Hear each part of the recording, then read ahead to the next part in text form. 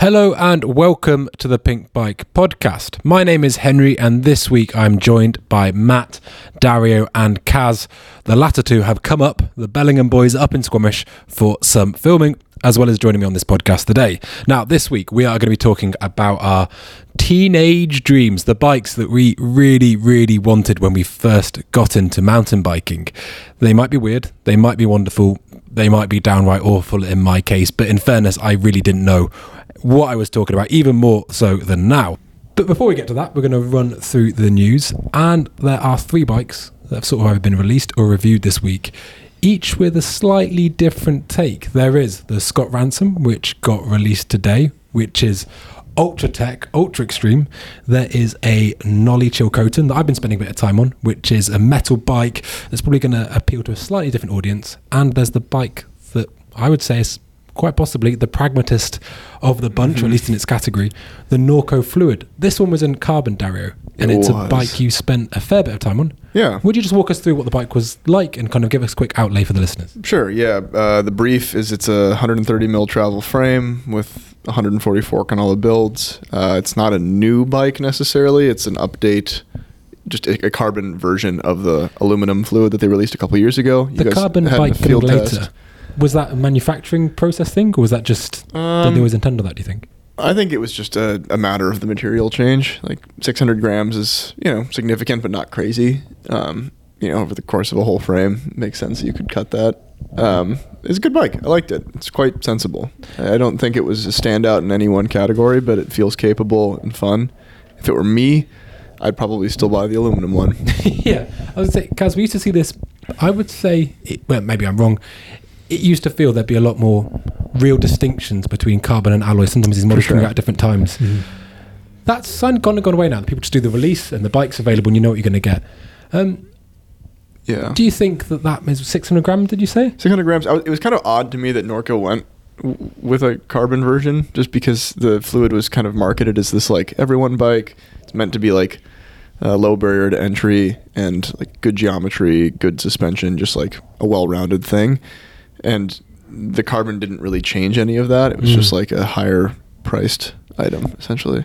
And compared to some brands, I suppose we see, again, brands like Santa Cruz, maybe specialized, having their carbon bike and then a lighter one again. Mm-hmm. It's still Norco are skewing it to make this bike accessible for everyone.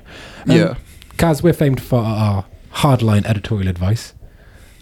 Should bike brands be, if you can make alloy and it's cheaper, and it doesn't really make that much difference to performance, are we kind of flogging a dead horse, or? I think there's still a place for carbon, especially like you were talking about the extra, like people that are actually counting grams in the more XC and maybe even some of the trail realm where you want the lightest bike possible. It is possible. Like you can definitely make the lightest bike with carbon compared to aluminum. It'd be hard to achieve those same weight goals, but yeah, for most people, most of the time, aluminum's great, and that's the way they should go. One thing we do see with companies is they'll make their aluminum bikes you won't be able to buy a complete bike with quite as good of a part spec, but that's starting to change. So that makes it almost even, I guess it makes it easier to recommend an aluminum bike, because you say, hey, this bike has everything you want and all the parts are good too, so go aluminum.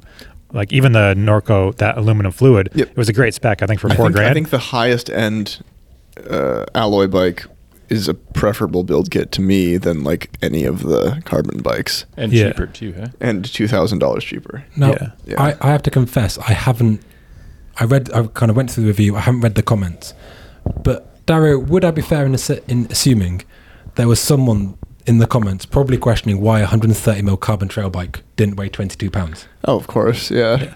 And we should mention that this is actually only the front triangle is carbon. Oh, okay. So that makes it almost a little harder, like pill to swallow, or not to, it's just a little bit less of a value thing, because the idea of a full carbon bike might have a little bit more sales appeal, but it's just a front triangle, which is still something, but it doesn't really get you anything except that weight savings. Like I don't think you're going to notice necessarily some magical ride characteristic change. This might be like a dated fun fact, not even a fact, a dated concept, but like I remember hearing from a manufacturer a few years ago that they were unable to make their carbon rear ends lighter than their aluminum ones, and it was purely just for like stiffness and the marketing appeal of it. And I think they were using like a specific design that required quite a bit of carbon in the layup. I think like Norco's is pretty simple and they could probably make it lighter, but Matt, we did that field test recently and you and I spoke a great deal kind of off camera as much as on it, about the different feel of bikes, going between different alloys and carbon. Do you think there's one, I think from the outside, there's a perception that carbon can be more comfortable, and that's just how it is. In your experience, is there any one unifying feeling for a material? Does alloy always feel a certain way? Does carbon always feel a certain way? No, I would say that in that field test, we had quite a few different alloy frames with different shapes. We had some that were fully CNC'd and some that were aluminum drawn tubes. And then we had some very thin, sharp-edged carbon and some very round tubed carbon frames. And they all had their own different feel. Generally, the more round, more flexible the frame, you could say, or at least like the less vibration that's transferred through. Mm-hmm. So they all did have their own characteristic for sure. And do you think that that's something, for the listeners at home, do you think that's something with us being really particular and ultra, we obviously have this amazing opportunity to ride with these different bikes. Do you think that's something that most riders be able to pick up, or do you think it's something that is quite a hard to detect thing, different feel between frame materials? Yeah, it's definitely easier to feel once you go back to back in our situation, but I think, generally the higher end consumer, given the chance to try different material frames, could notice a difference. They may point out one thing about the bike, like, oh, this bike is particularly loud or noisy or feels stiff, but they might not break it down right to the frame material per se. I suppose as well, and the body doesn't lie. They might not know they have a comfortable bike, but they'll be less fatigued. Yeah. Subsequently, they might not know they have a harsh bike, but they might find themselves being tired. Kaz, another bike that's come out this week is the Scott Ransom. Mm-hmm. This bike, it's a bike with Starship. Yeah. A lot going on. It's got 17 bars, cables hidden from view.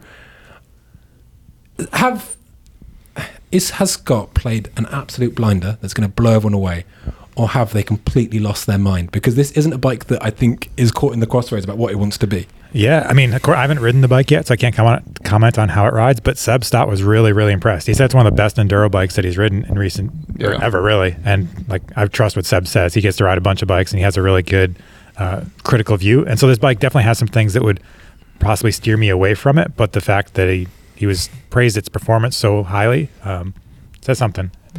Do you think that a bike can ever be good enough? Because some people... Well, you're a cable skeptic, a cable tourist. You are not. Yeah. Could a bike ever be good enough to justify that level of integration for you? For me, it wouldn't. But I will say with this one, they kind of did a cool thing. Like the shock is hidden in the frame, which, for better or worse. But this one looks like it's pretty easy to access the adjustments. And we've had this on the Bold, how easily the it was a Genius. I'm getting the Bold. No, Henry had that Bold with that's a different one. But no, with the Genius, the down tube protector kind of shock hider is pretty easy to come on and off. It has a clever little design, just a little push button. When you say easy, does it mean it fell off? Doesn't fall mine off. Fell off. This one didn't fall off. This is on a Genius.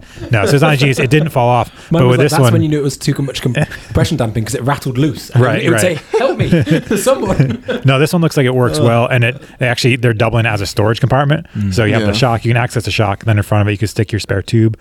On the same bike, they used to, or they still do, but they have the twin lock, which controls your fork and shock at the same time with a remote. Well, this one doesn't touch the fork. So you're just adjusting the shock. So for climbing, you switch, It's still like a cluster of levers though. Yeah, but it's at least it's getting better. Yeah. And again, like Seb said, it was a great climber. So I think there are, even we all like bikes that climb well and descend well. So I think this bike, they're doing everything they can to optimize a bike for that. So it would be cool to I hope that Seb in long-term testing of this takes the twin lock stuff off and plays around with the shock on it, because I know that's a proprietary shock that they've got on there, at least I think construction wise, right? It's it looks like a float X. Yeah, but you should be able to service it at any Fox right. Shop, I don't mean proprietary in terms of you can only get it serviced by Scott, but it'll be interesting to see how if it's a decent bike, just bones wise, or if it's super dependent on that as a system. Yeah, but that Genius we had in the field test, that bike was great. Mm-hmm. I really liked that bike, and kind of just,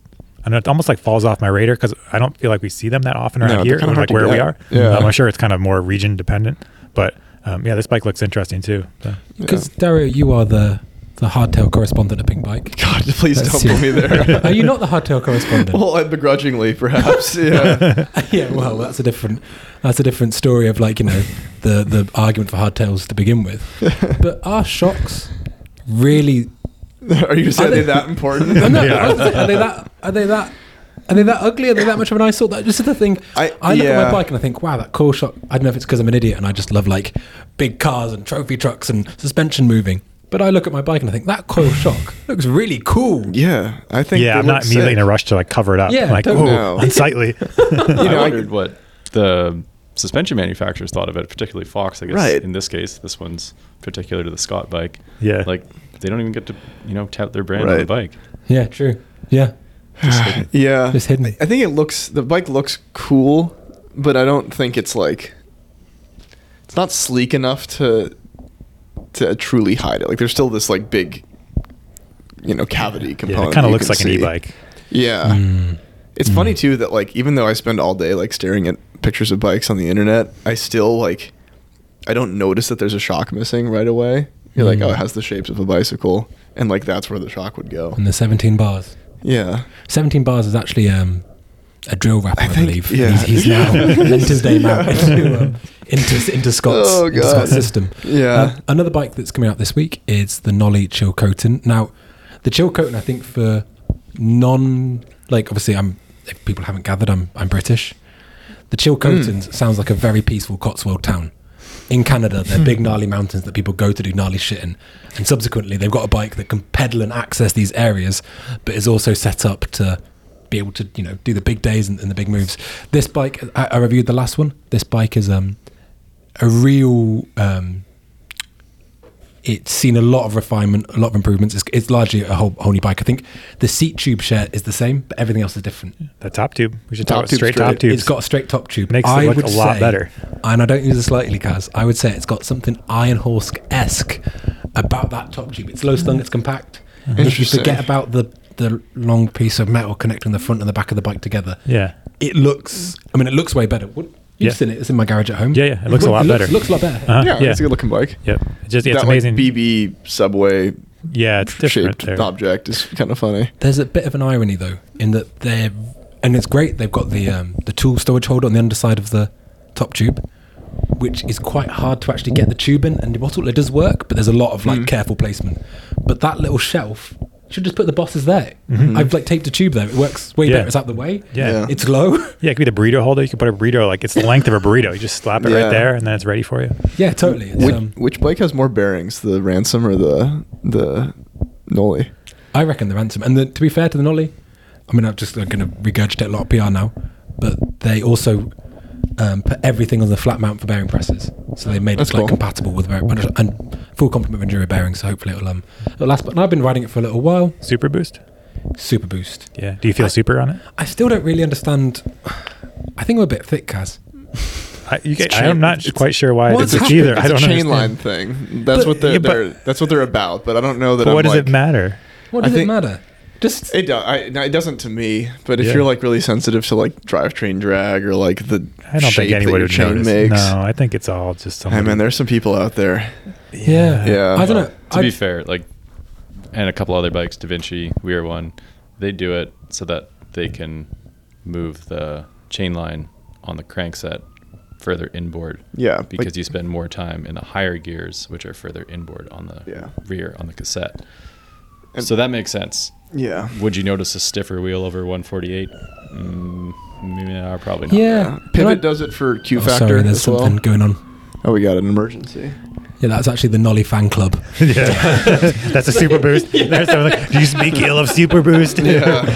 Just gonna kick our door shadowing down. Super Yeah. Boost Cabal. But that is interesting as well. I think that Nolly, sort of lots of different mountain biking scenes and sort of like maybe nationwide. I think some do have a real cult following. I feel like Nolly has sort of something of a cult following in Yeah. Canada, not dissimilar to something like Orange in the UK, maybe Intense in America. Yeah, there you go. And Comparison. yeah, super cool. But no, I'm really excited to get this review finished. I've got a fair amount of riding on it yet, but there's definitely still some things I want to explore.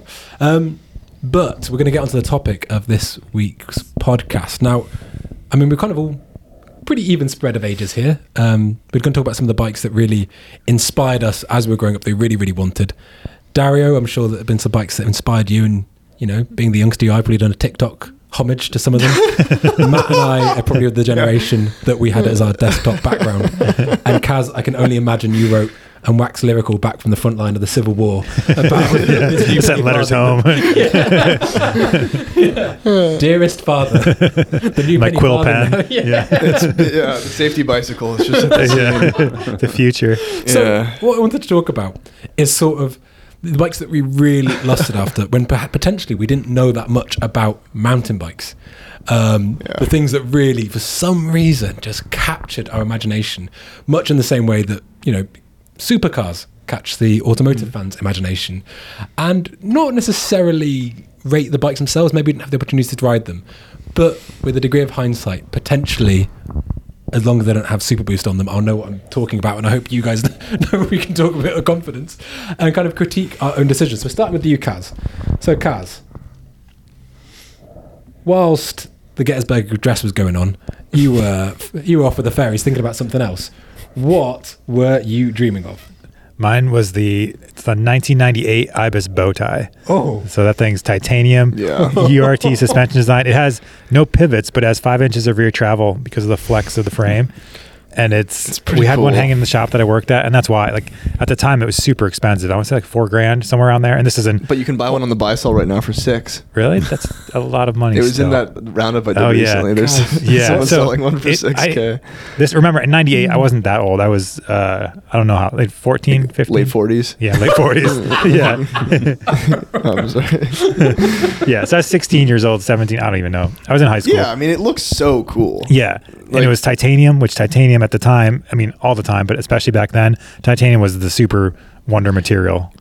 Is this a unified rear end? It is, Or yeah. is it just a unified bike? It's all unified, Yeah. but it's Not much yeah, unified. Yeah, it's unified. So basically, when you sit down, the suspension should work, and when you stand up, it should basically be like a hardtail, which obviously is the opposite of how you want a bike to work. So when you go downhill, If there's any crank force, it's like stiff. yeah, exactly. So you need to seat balance your way down the hill to get the most out of it. But like, just look at it. It's titanium. It looks like It has that cool like chody fox damper as Yeah. well. It's kind of cool looking. But the flex starts. oh yeah, It it's, must start. yeah. That's kind of where the pivot is. Yeah. It's Right. way up. Yeah, way you have a up little high. like there's no essentially dropper up there, post obviously right? because they didn't Yeah. exist back then. That's the point. Where do you think, not like in all seriousness, where do you think the instant center was?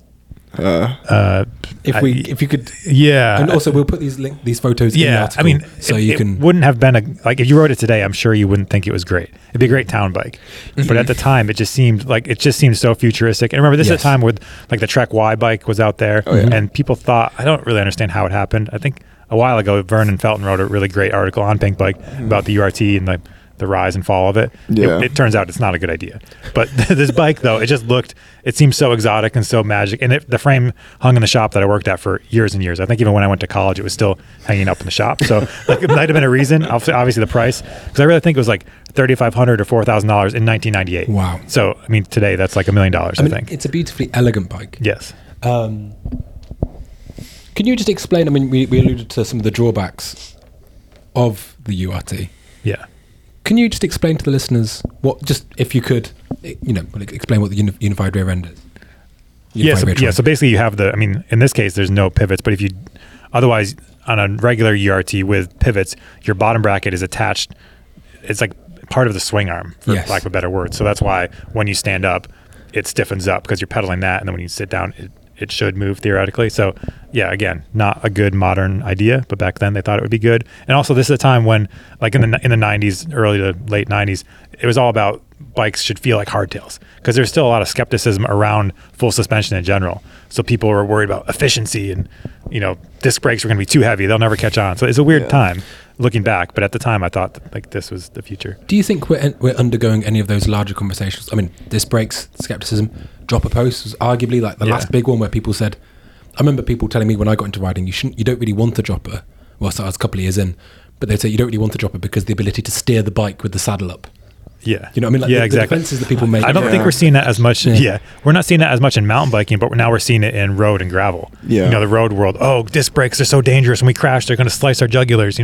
Turns out disc brakes on road bikes are pretty sweet too. And same with dropper posts more recently on the cross country mountain bike side. Right. Dropper posts, they're too heavy, but now a good chunk of the field are using dropper posts for obvious reasons. But but in the main part of mountain biking, I don't think we're seeing any wholesale like strange things that are really shaking it up. And Super Boost.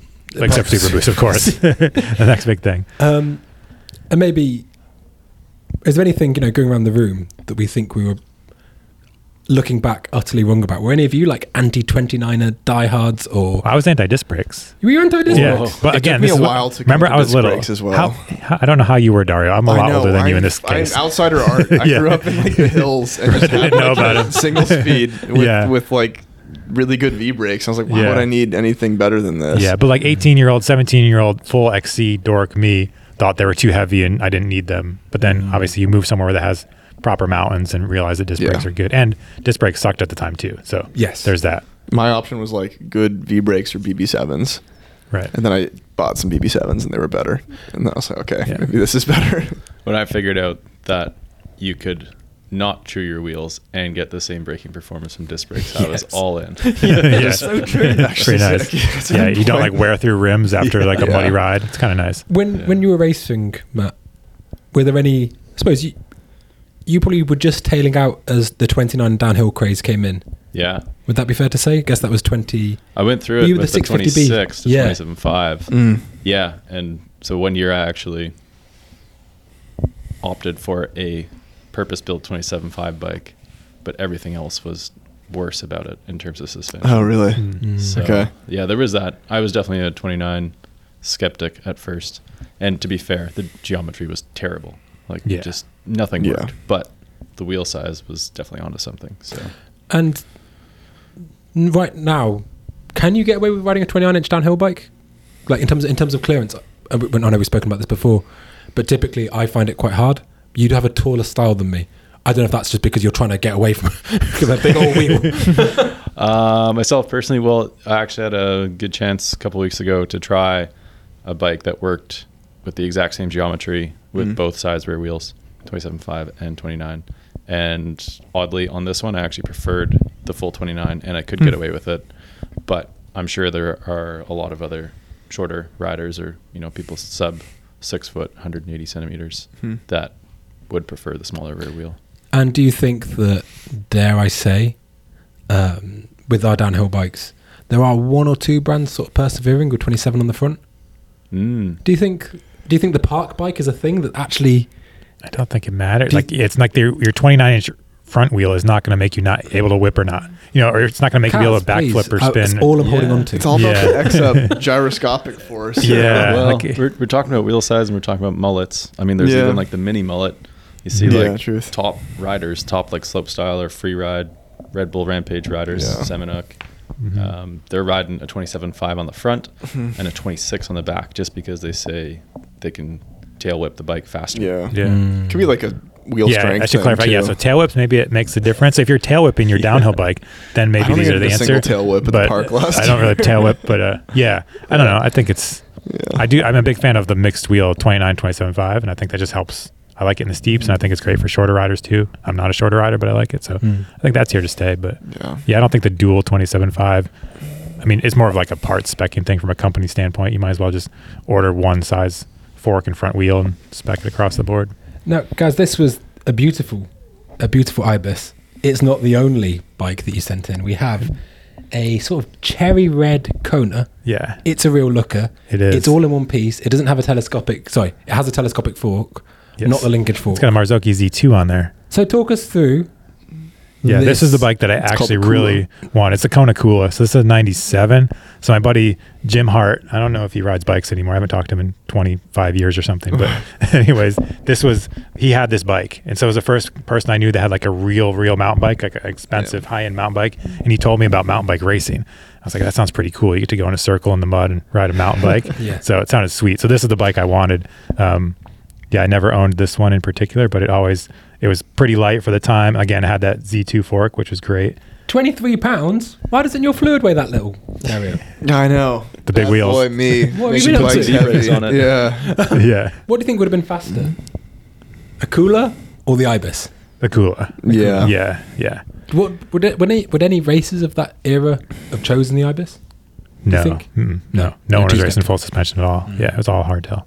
And what was, as we kind of close out your teenage pinups, what was the first nice bike you owned? Do you see what I mean? Like Yeah, the first yeah. real Well, dedicated it was mountain it was the same era. So it was a 98 or 99 Spooky June Bug. I think I've talked about it before, but Yeah. like made by Frank the Welder, which is kind of interesting because Yeah, we're full circle. We're full circle. We're talking about the Frameworks bike a little bit, and that's made by Frank the Welder. So yeah, my first real mountain bike was welded by Frank the Welder. It's kind of nominative determinism, eh? Who would have thought his surname would have been the welder? I know, imagine that. Yeah, just like it's like wild. yeah. The imagine careers that. guidance person must have just Yeah, been it's like got this is your what you do. sorted. I got Yeah, it. yeah. So Yeah. Frank Waddleton is his real name, but also Frank the Welder. So yeah, that was my first real bike. Spooky. They're just kind of like they made some hardtails, like they made the Metalhead, what else did they make? Dark Side. Yeah, just kind of like hardcore East Coast brand, kind of a punk rock, straight edge-ish aesthetic thing. So I was into it. Are there any real, I suppose maybe Da Vinci? I know they have a big presence on the East Coast and they're based up there. Are there any East Coast brands still really? I mean, Cannondale. Cannondale, but I mean, obviously they have owned by a larger conglomerate, but they're still in Wilton, Connecticut. Yeah. They never done any JMS. weird bikes, so there's no point talking about them. Yeah, exactly. Cannondale's always, They've always been nothing- very, very- very middle of the road. Conservative, yeah. Conservative. Yeah. Matt, talk about what bike was on your Windows XP desktop background. Well, I actually had the paper copy of the 1999 Kona catalog, and Oh my god! So is this before or after it's been hit by a car? I had a hard time not choosing this one. It's such Oh, a cool yeah. if bike. you haven't looked up this bike, you definitely should. Yeah, It's they used the- I think they still have one of these. Well, say what frame it is. Yeah, it's the 1999 Kona Stab Deluxe, Yeah. and the Just color the coolest scheme, name ever. the craziest shaped frame. It had great suspension, wheels, brakes, everything at the time, and yeah, it was a looker for sure. Is that a Monster T on the front? Yeah, hell yeah. It does. So, I mean, looking at it, you'll be able to understand why they would have such a indirect down tube for that front wheel clearance. But it's Yeah. interesting that that's where the head tube angles were, right? Yeah. That and yeah, I guess the pivot for the rocker needed clearance for the shock reservoir too. So You just shape it around. Yeah. bends. Yeah, you just can curve it around the shock and the front wheel. Don't change anything Oh, else. I love it. So Yeah. yeah, I wanted this bike so bad.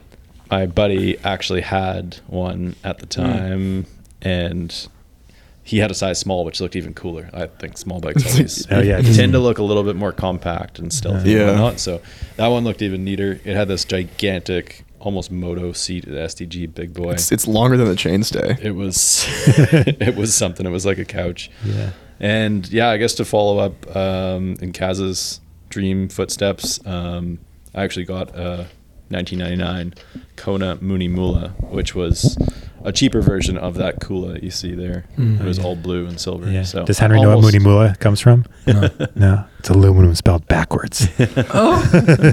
I heard They're and clever. They couldn't market it in Britain because of the different Well, pronunciation. Yeah, it didn't work as well. Speaking of Kona marketing, it's amazing that bike with that down tube wasn't Jake the Snake, because that thing is snaking Yes. left to the right, Sure. left Jake to the the downs. Snake. What bike did Fabian win on? Did he win on He that won a thing? stab, I think. It was a Stab Deluxe, but it Yeah. was heavily modified Yeah, yeah. and much longer, much Because blacker. they also did the floating brake arm. I guess that would come in some years later. yeah. That was Yeah. also, I think, it was their dope braking Yeah, system. dope. Yeah. Super cool. The Yeah. Magic Link. They had some crazy stuff. The Yeah. Magic Link. What the hell was going They on were doing there? some cool stuff. Yeah. Did you Yeah. get to ride a Magic Link bike? I've ridden a Magic Link Please, bike. Kaz, Yeah. tell me. I wanted one of these. I'm surprised this wasn't. They this are should have not. That was not the answer. been- Fuck. This Yeah. was a bike I had on my desktop background too. Well, the Magic Link came out at a time when it felt like it was 90s technology coming out in the 2000s. It was not ideal. But Kaz, it gave us 180 mil travel. It's magic. Yeah, best of both worlds. How did that happen? Can you explain to me? Well, there's like that little What happened? secondary spring thing. It's like as it went deeper, then it would activate the secondary spring. That sounds like a great idea. Oh, they did Yeah. that as late as 2013. I didn't realize. It was Yeah. like the Yeah. reverse. The of- Cadabra was wow. It was like the reverse of a Canyon shapeshifter. Yeah. Right. Yeah. Okay. Yeah. So Maybe if not the anyone, reverse, but if it didn't anyone at work. Kona has that buy one get one free deal still going, I'll have two. I wanted one of them so Yeah. bad, and because I had a Kona Stinky, 2008 one, and at the time when I got into bikes, I didn't realize that model years was a thing. So I thought if you got some like say Shimano XT brakes, that was You've got them. You got them. Yeah. Do you know what I mean? So I got these old Hope brakes that was like, it's weird how my brakes aren't like anyone else's. They say hope though. They should be the same. Yeah. And I got them like used for like some like off some like some form. I think it was like, you know, proper dodgy deal. Like you just send someone a bank transfer and hope they would turn up. And I got them, and I remember mine didn't have. They were IS mount, but non-adapter, so it was just set. God. You ran 203s, whatever it was, Yeah. and I had to get Talking about- rotors defined. I was like, "What the hell? This isn't. There's nothing here." It's funny. I think, disc brake mounts and chain guide standards back in 99. Oh. Well, maybe even all the way up to like, say 2007 or something was just horrific. If I ever meet Mr. Dirt, I'm gonna have a word with him. That guy, he made some things. There's too many parts in those Gizmo, like that chain guide, the nightmare. Yeah. So, this Kona stab, it was Kona had like, I don't know. It's kind of. I mean, I hope everything's right. You know, there's a lot of uncertainty in the bike industry. I think a buy one get one free sale is quite a shocking thing, and that's why we're talking about it. But Kona did have a massive presence back in the day in free ride and racing. New World Disorder 1, John Cowan, the like whole Hawaiian tropical I watched. theme. Yeah. Crazy. They weren't following anybody else. I mean, you know, suspension designs, whatever. There's only so many ways to build them, but they were doing their own cool thing for sure. What was the first really nice bike that you had? Yeah. So sorry, I mentioned that it was the 99 Munimula full LX and Shimano LX components, aluminum frame, Marzocchi Z fork, Z4 fork. What size would you have ridden? I think it was a 16-inch, and I was, you know, on my tippy toes straddling that top tube just to make it work. But it was a hell of a bike. And how much? Do you know how much travel the stab would have had? This one, I think, was just, it had a 7-inch Monster T, and I think the rear was about the same, or maybe just a hair under. Yeah, maybe 6.5, maybe. Yeah. It's funny, you know. I think we've finally sort of, you do see like this 5.5, you know, pivot, for instance, or whatever. But we really have moved away from inches as a way to measure mountain bike travel. It's funny. I've always thought it slightly weird that SRAM, the American company, is like 200 mil, and then the Japanese company's 203. Yeah. Right. And like, guys, let's just Yeah, get we need this. to fix that. If a 203, one of those has to go away. I prefer 203. But Yeah, it doesn't. it's gotta Just go. has Because to go. Magura's on 203 as well. Yeah, just keep it Which is even. also Just, confusing. yeah, it's very weird. My fun retro fact, which I probably said before, I believe do you know why the 888 was called the 888? It was, I remember something about this, but it was go 8 on. inches of travel with 8-inch rotors, and it was £8. There you go. £8. That man Right. Yeah. Oh, yeah. just 8 litres of oil as well, probably whilst you had it. Well, yeah, I mean, the Monster T was even more. That like Holy changing the shit. oil. I remember this. I've said this before bucket's too, worth. Brad. But I can just the smell of a Monster T when you crack it open is so distinct. Really? Like, yeah. It's super weird. Like it's a very not a good smell because most people never service them. Yeah. But when they did, like like cracking open a sludge. Monster T is a different smell. I remember working in a bike shop in Queenstown, and this guy had some open bath Marzocchis, and he blew them up in the bike park. And one of my colleagues made the very fair point that we should genuinely be concerned for the wildlife up there. Yeah, Because there's they're oil covered forming. little chipmunks covered in oil and stuff. Have any of you got any, you know, we kind of got to the stage now with things like the Grip 2 damper, where it's almost in some ways, it's obviously not an open bath, but the oil volume's getting greater. It can circulate through the lower. Do any of you guys have any sort of strong opinions or feelings about open bath forks and whether you'd ever want them to return? Because there are some people that would say like it was actually a very valid form of design.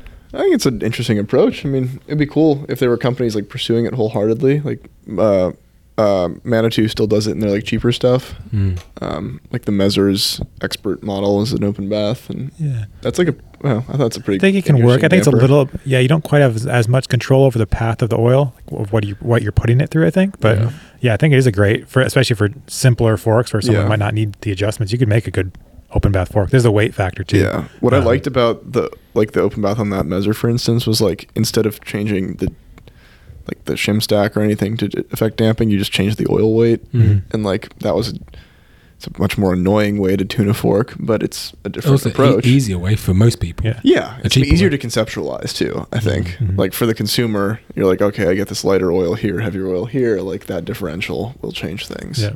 So apart from, I suppose, would we be able to just run through? So for those of you that listen that maybe aren't that familiar, a lot of time you might have a closed system, which would be like a a bladder that expands as the cycle, the damper's compressed, or it might be an IFP, an internal floating piston, because as the oil is displaced, as it's forced through the valve, you will have to have some sort of compensation chamber or system.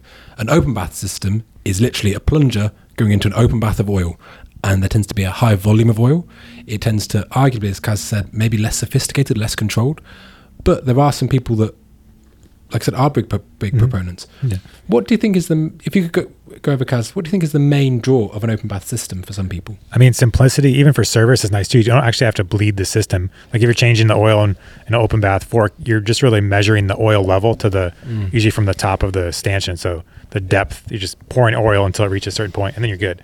And where, on doing a full rebuild on a lot of modern forks does involve kind of a damper bleed, a secondary set of steps, and probably more complicated tools and things too. So like I could bleed it with a chopstick and a ruler. Yeah, exactly. Cool. Yeah, super cool. Yeah, servicing tends to be easier, which is nice. Because and the benefit is also, could be argued that just you kind of not have more damping available, because that wouldn't be true, but the plunge effect of damping is really, really sophisticated. And the problem is with, I suppose you could say, with sort of cartridge or closed systems, is that under harsh compressions you have to be really careful with how much oil is in the lower, because it can ingest and blow the damper. So then you kind of don't have that at your disposal, right? Because you have to be more particular. So that is a very nice bike, Matt. That is a great choice. I think it's just getting into casuals a bit before my time. Yep. Have you ever seen the thing where the meme on the internet where they ask people to draw a bike and they get completely confused? That's kind of what the Ibis looks a bit like. It's so out there. Yeah, it's true. Still cool though. Kind of be a great gravel bike though, eh? Yeah, probably would. You know what I mean? I don't know. I think it's a great town bike for like you sit down, go over a curb. Yeah, you're like plowing through potholes. I mean, if someone gave me one right now, I would definitely go mountain biking on it and just see what they it's have like. one at their Sea Otter booth sometimes. Really? It might be worth asking if you could take it for a rip out there. Can I get poison ivy and oak? I mean, it's possible. Yeah. At Sea Otter, can we do like Teenage Kaz's best day ever? that would be nice. That'd be fun. Yeah. We'll do get you riding an Ibis, get you riding with Hans Ray. Yeah, I've ridden with Hans Ray, and that was one of my best days ever. I rode in Laguna with Hans, and it was amazing. And that was more recently than I wasn't little when I did that, so it was cool. Yeah. Dario. So you already mentioned you're a disc brake skeptic. Well, which puts us in an interesting place as to what your pinup was going to be. I went with a pretty reasonable bicycle in the end. There were a lot of bikes that I lusted after that weren't like I don't know, good mountain bikes per se, but I think this is a good mountain bike. Yeah, that is a good mountain bike. It's still good. What year is this one? 06 to 08. Yeah. But I think they made it from 04 to 08 total. Yeah, we should get to tell people which one it is. I chose the Santa Cruz VP Free. Yeah, this one's got the totem on it too. Yeah, full 1.5. 215 mil of rear travel.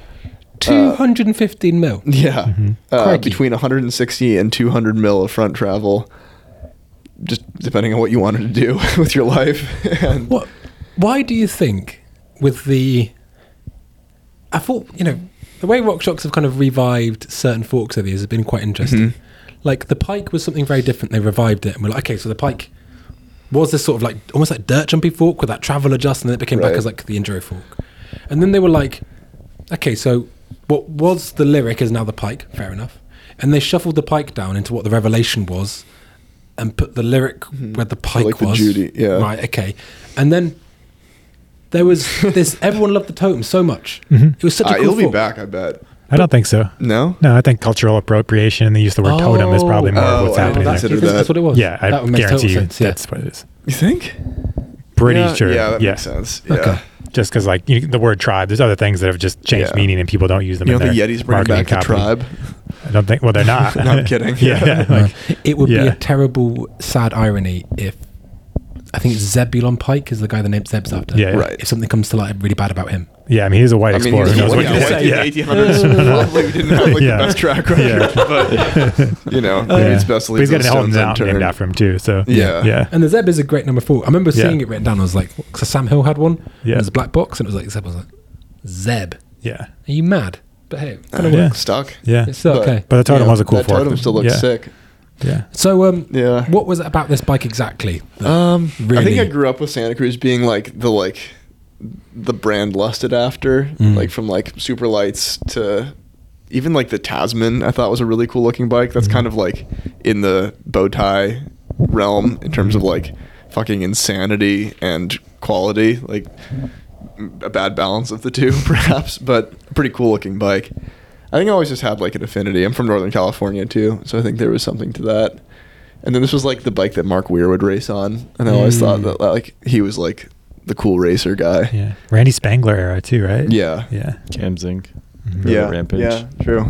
Why do you think that?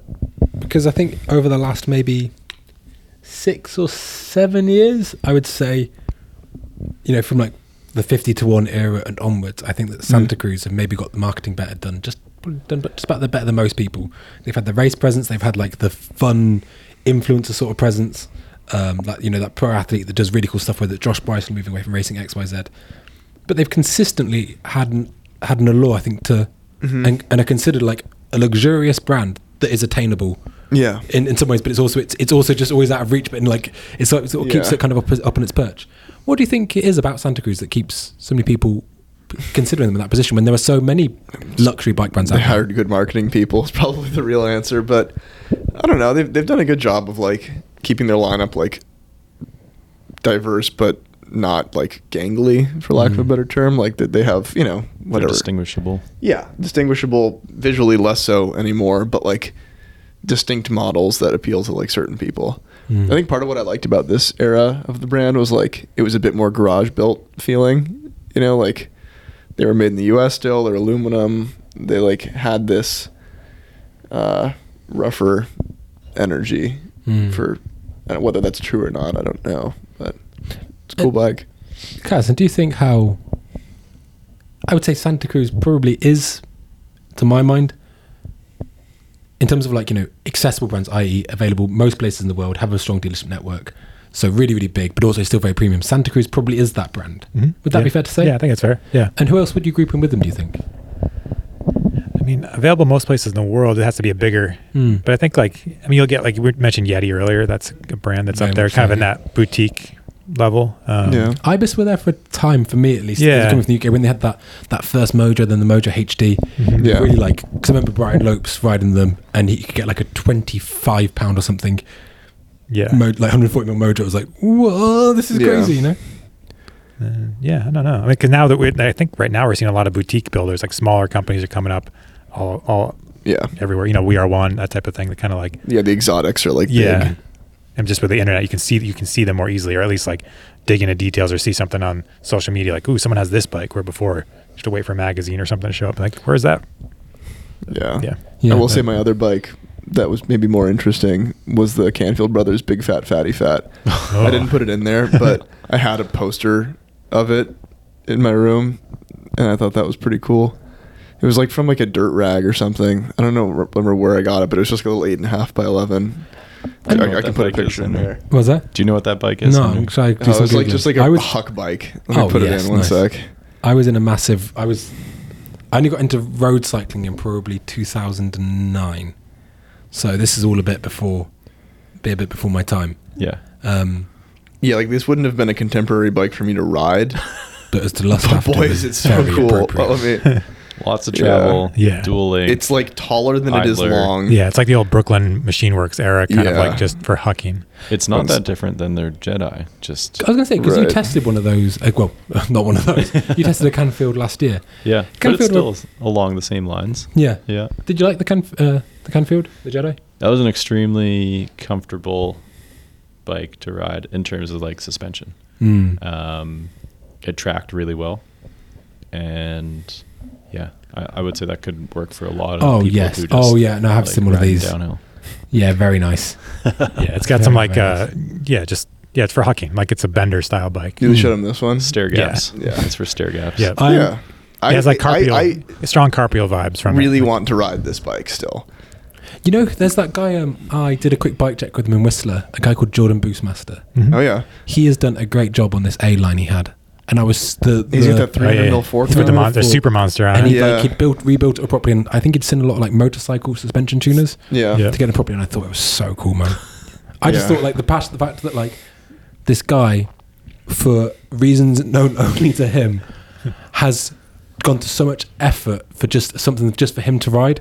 I just thought it was so fucking cool. It got so much more respect. I was like, because that's, you know, I don't know, not just going on to the next biggest thing, you know, the next newest thing. I mean, biggest is probably not going to get much more bigger than what he had. But why do we top out at 200? Like, what are we missing? I think we're missing and maybe this is completely off base. I think we need to see a demand from people to use something more travel at World Cup tracks. And until we get that, and if we want that, which we probably, I'm not saying we do, because wouldn't want to ride and race tracks that needed 10 inches of travel or 9 inches of travel. Like the V10's not 10 inches of travel anymore. Yeah. It used to be. Because I heard Sam Hill and Brendan Fairclough wanted, in that sort of, when they're on that specialised team, so 09 or 10, and there's super stubby rear ends and extra hill clearance built in to those demos, and they were trying to get a 9-inch boxer, because they were like, this is... But then again, maybe damping's more sophisticated, so you don't need as much travel. Yeah, for sure. Yeah, look at what people are doing at Rampage with 8 inches of travel. Truth. But then again, I think you could say, you know, how many of us have exactly 200 mil of travel between our crowns and our seals on our downhill bikes? Why not? Treat ourselves. Yeah. Treat ourselves to a bit more, hey. There you go. Throw it in there. Don't be shy. Matt, have you ever thought, would you want a 9-inch travel downhill bike? Can you think of any tracks you ride around here that you're like, oh, I was undergunned there with my mere 8-inch of travel? I mean, I think for specific scenarios, it probably couldn't hurt. Like Val di Sole. I mean, if you had, think about riding a 7-inch travel bike versus a 8-inch travel downhill bike. Yeah, so true. There. You know, that is just the that comfort extra as much as anything. A little bit, yeah. And you look at bikes like the new Commensal Supreme V5. That one has 210, 215. There's an extra little bit of rear wheel travel out there now. So it could move in that direction. I mean, you talk about the big fatty fat and I do talk about the big fat 3-inch wide tires. Yeah. It's a little tricky to like package with wheels now, because the fatty fat is that 24-inch rear wheel. Yeah. I think so, yeah. So I think with the 29-inch, like a 13-inch travel bike with 29-inch wheels would be tricky to pull off. But now we're back You'd to have 27.5. to have like 500 mil stays. Yeah, but maybe now that things are getting longer, it could be the future. Yeah. Just get rid of the seat. Yeah, you can make like the Grim Hucker or something.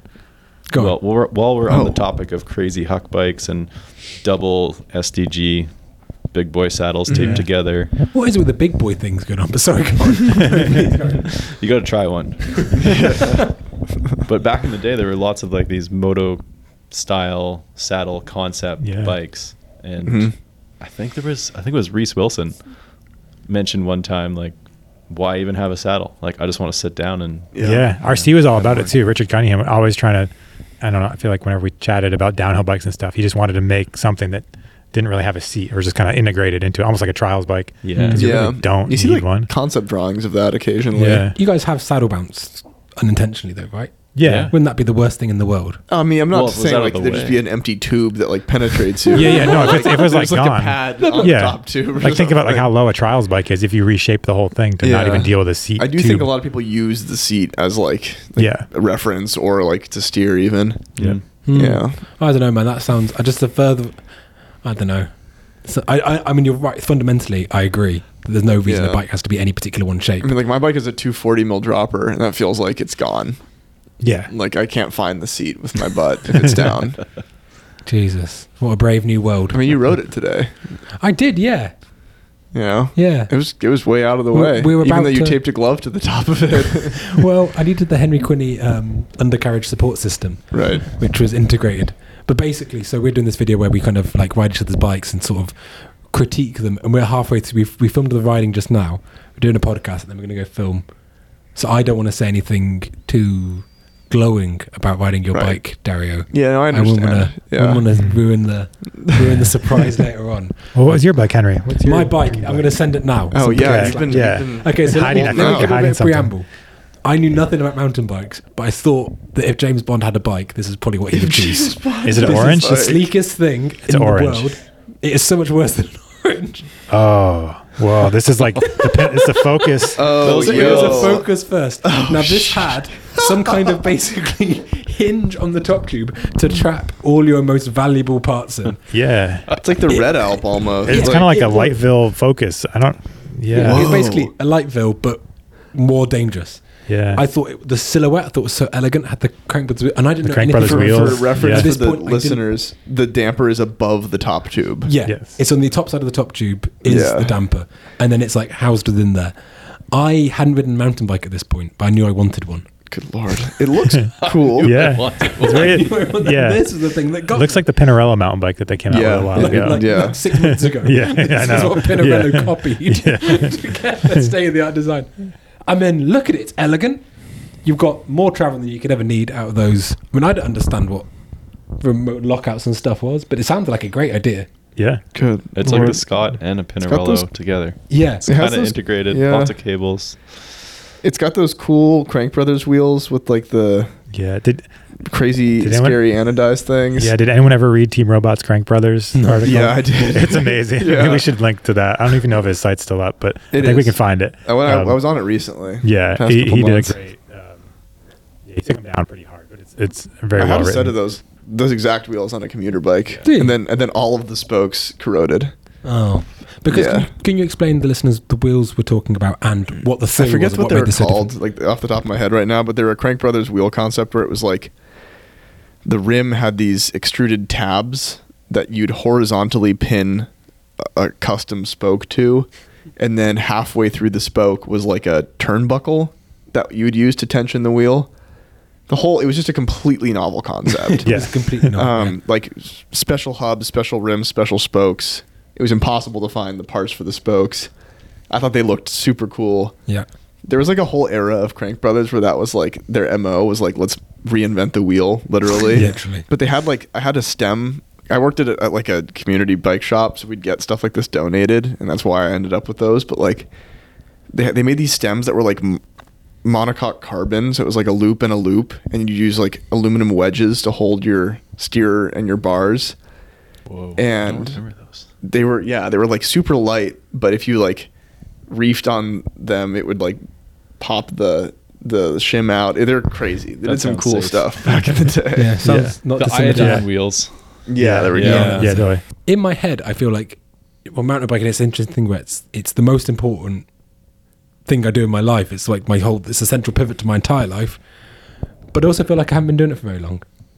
But actually, if you look back, it's like, I suppose like 14, 15 years now. Mhm. But in my head, I'm like, it's only been, I'm only just getting into it. In between, let's call it 4 bikes that we shared. Yeah. Neutral Rider, which do you think would be the best bike? For the time or for, No, like just right now, like today, you have to do a lap like top to bottom at Whistler. I'd go for, Yeah. VP oh yeah, free. true. It's definitely the newest, I guess. Well, actually, no, Yeah. that's newer. Yours, Mm. yeah, Henry's is newer, but the VP Free is probably better.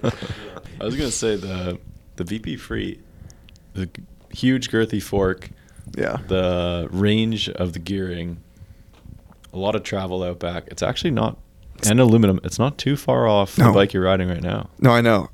That's kind of why I want what I have. I think is like that was like paragon of cool bike, and now I've like achieved that with like the frameworks kind of. But Yeah. I still want to ride that old one. Man. Yeah. Do you think, we mentioned it earlier on, we mentioned a couple of times about this idea of hand-built frames. When I first got into riding, that was really denoted quality. The idea that the frame was hand-built, and you mentioned Santa Cruz, made in Mm. America. That's kind of changed over the years. Just going around the room now, do you consider hand-built to have anything to do with quality? I think it's like almost a misnomer because like so many bikes that are considered quote unquote handmade, that's meant to imply like made in the U.S. or made by like someone Hmm. But like any aluminum bike from Taiwan is probably hand welded. Yes. Like there are robot welding operations, but like kind of few and far between. But in my mind, like maybe not so much quality, but like care. So like Mhm. maybe it's more like if that term is being used Yes. liberally or not, I think like maybe it means that like someone cared a lot about making it. Yeah, it was more of a craft. Yeah. Yeah. Yeah. Mm. Boutique. And when we saw that sort of inflection point in handmade frames when they went from good quality, in the, I want to say like 2010 to 2015 era, there were like some aluminum bike frames made in the US and they kind of degraded in quality. Mm. Yeah. What brand were you racing at that time, Matt? You Those forgot. are intense bikes. Yeah. No, but it's true. I mean, I think it's a super interesting thing, the idea of like the artisan approach to mountain biking. Right. And, you know, it's same when you say it in roads, like, you know, the heritage of someone like Look, made in Europe, sure. etc. is a big deal. Yeah, I think boutique connotes like some degree of rarity and maybe even like customization, which is why the Athertons are like maybe more in that vein. Antidote. Yeah. Yeah. Antidote, exactly. they're quite Those- boutique. Yeah.